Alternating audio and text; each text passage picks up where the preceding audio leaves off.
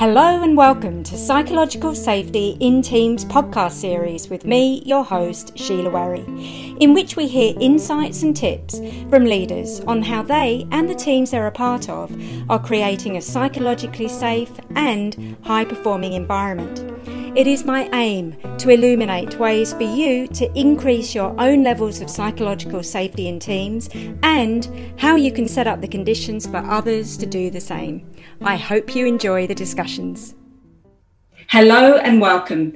I have with me today Natalie Kooijman, the Chief Risk Officer at AMP Capital, a large global investment manager headquartered in Sydney, Australia, currently managing approximately 180 billion in assets under management across a diverse range of asset classes, including equities, fixed income, infrastructure, and real estate.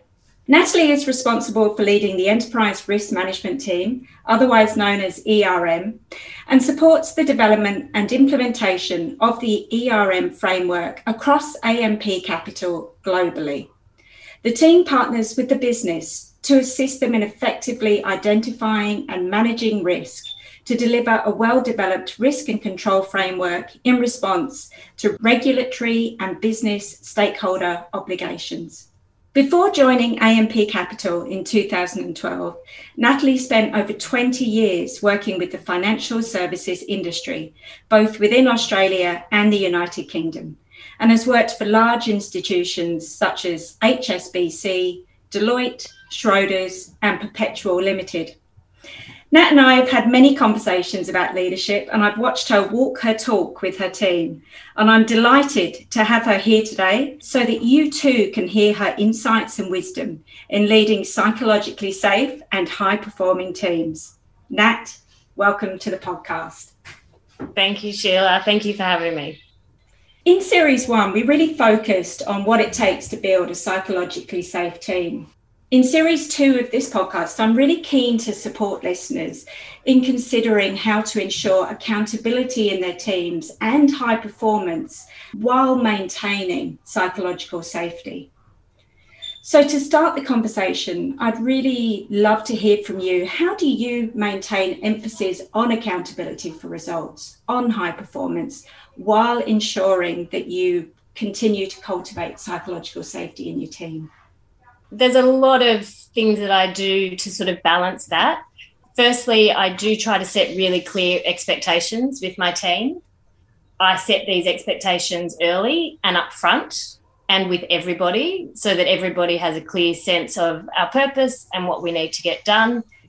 Whether it's a new piece of work, preparing a report or working on a new project or setting our goals, I like to provide the clarity on what is needed, set the context for the activity or piece of work or what we need to get done, outline to the individual or to the team their role so that we all understand the direction or the outcome that's required, and do this, as I said, as early as possible. I like to quote Brené Brown here, clear is kind. So setting clear expectations is really important. And then I empower my team to deliver. They know that during a piece of work or during whatever activity that they're undertaking, I'm always available to consult or give them a steer so that they stay on track and that we remain on the same page. In fact, I really, really enjoy collaborating with my team. It's one of the things I really love doing. And I'm not very hierarchical. So I like to think that they feel that they can come to me no matter who they are. It doesn't necessarily need to be my direct reports that come and ask me things, but ultimately I let them take accountability and deliver. I won't swoop in and take over and micromanage them. I remain supportive, but I expect them to get it done. Many people in my team will be familiar with something that I say a lot. It's called landing the plane. You need to land the plane.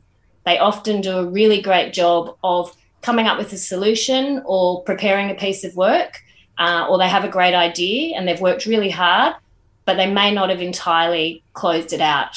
So whilst I say to them, it's great that you've had a great takeoff, we've had a great flight, you've had a great time in the air, what they need to do is now land the plane, because we need to keep working on something to finish it, close it out and get it done right. because we can't be flying around in the air forever. We will run out of, what do you run out of?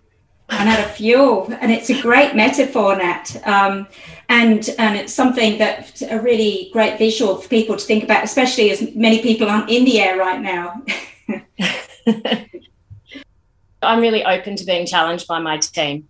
I'm very comfortable and very accepting of the fact that I have a team of many different levels that know a lot more than I do. They often have technical specialisms that I don't have, and so I have to rely on them. They need to feel comfortable to come and speak to me and disagree with me or challenge me and tell me that there's a different outcome or a different approach that will get us to a better place. And I need to be very comfortable with allowing that and creating a safe space for people to do that. And I feel like you definitely end up with a better result if you allow for that. So if I just repeat back what I've heard here, some really setting the expectations early on, being very clear, regardless of what's needed, what type of work that it is, whether it is a report or a project or setting goals. You really set those expectations up and communicate them very clearly early on, and then empower your team, then hand it over to your team in a very non-hierarchical way, no micromanaging, just giving them the power to deliver on those results, as well as being open to challenging you if necessary and collaborating openly with them. I think in relation to collaboration as well, I do tell the team openly that if they've followed a structured process and if they've collaborated, we are often dealing with fast-paced decisions that need to be often made in environments where you don't have all the information. But if they've gone through, if they've collaborated, they've gone through a structured process and they've really thought about it, even if we don't get the decision always entirely right, they know that I will back them and I'll support them. I won't blame them because we're not always going to get it 100% right in the environment that we're operating in. Yeah, it's something that comes up a lot in the coaching that I do, Nat, the piece around the fast-paced nature of the world of work that we're in, and the balance, if you like, in terms of continuing to make choices and to make decisions while at the same time knowing that you can pivot as necessary. So make a choice, make a decision. If it turns out that you need to readjust, that you can do that. Yeah, I like to say you can't turn a car if it's standing still. And unfortunately, in the environment that we operate in, you need to make decisions to continue to move forward. And so therefore you need to make those decisions with a sound basis. But my team know that I will support them if they've gone through that process. So there is a lot of trust between myself amongst the team and between myself and the team, which I think is key to maintaining accountability and balancing it with the psychological safety. Yeah, absolutely. And what I'm hearing in that, Nat, is the way that you're building that trust is by having very open conversation, by being very clear in terms of your expectations. And it sounds like you're almost giving, whether you're doing it openly and consciously or not, but there's a real framework in the way that you operate in terms of giving them the expectations and then empowering them to make the decisions and allowing for that open flow of conversation as you do that. And I also do give a lot of feedback. So real-time feedback, I think, is really important. Also making sure you give the team credit when they've done something really well. But if we haven't done something and it hasn't gone quite to plan, that we understand what that is and provide the feedback so that we can learn from that the next time and continuously improve.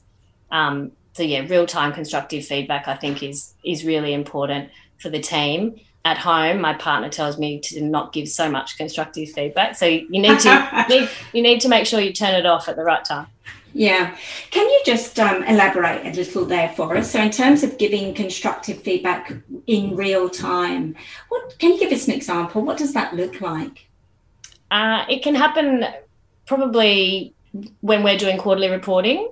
So we have to focus on aggregating and synthesizing a whole lot of information and providing insights, not just information. And so I really push the team to provide the insight and say, don't just tell me the number, tell me why that's the number and what we're going to do about that number. So what I do is I won't rewrite the report for somebody if I've got a comment. I'll put a comment in the report, or I'll speak to them so that they actually understand what we're trying to achieve with this section of the report, and therefore they'll learn from it by rewriting it. And obviously when we pull all the reporting together, I will consolidate sort of feedback on how the process has gone and how different sections of it have gone, so that next time we can take those learnings into the next quarterly reporting process. And I have seen a significant shift in the level and quality of our reporting because of that continuous feedback given to people as they've been going through the process. I don't save it up for once a year when people have their performance review. It's just iterative and incremental and ongoing.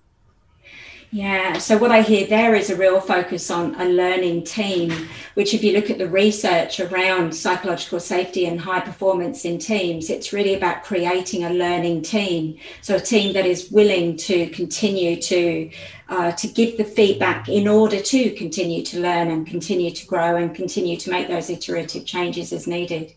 Yes, definitely. I've heard some really good examples there and a good framework, if you like. I'm curious, you make it sound so simple now. In terms of challenges that you've faced as you've gone about doing that, is there anything you'd like to share there?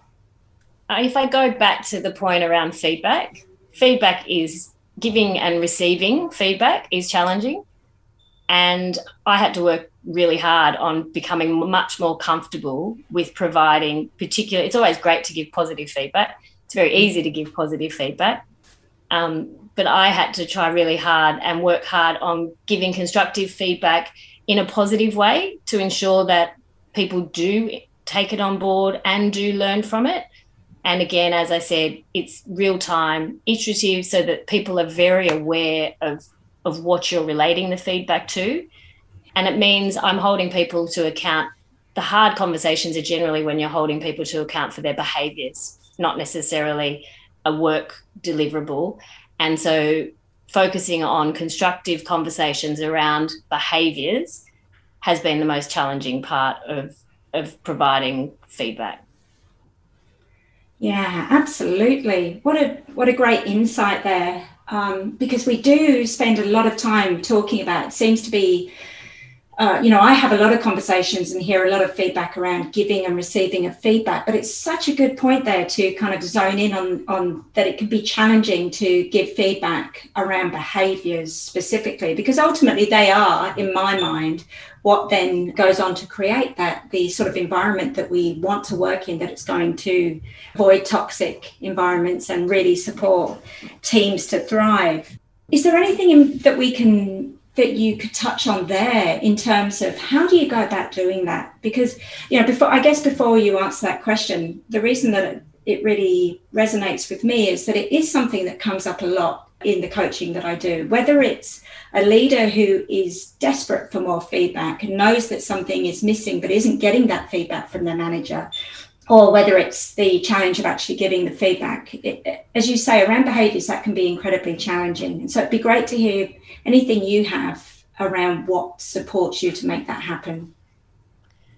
The first thing that I've had to do is feel comfortable with feeling uncomfortable, because it's always going to be an uncomfortable conversation for you and the person.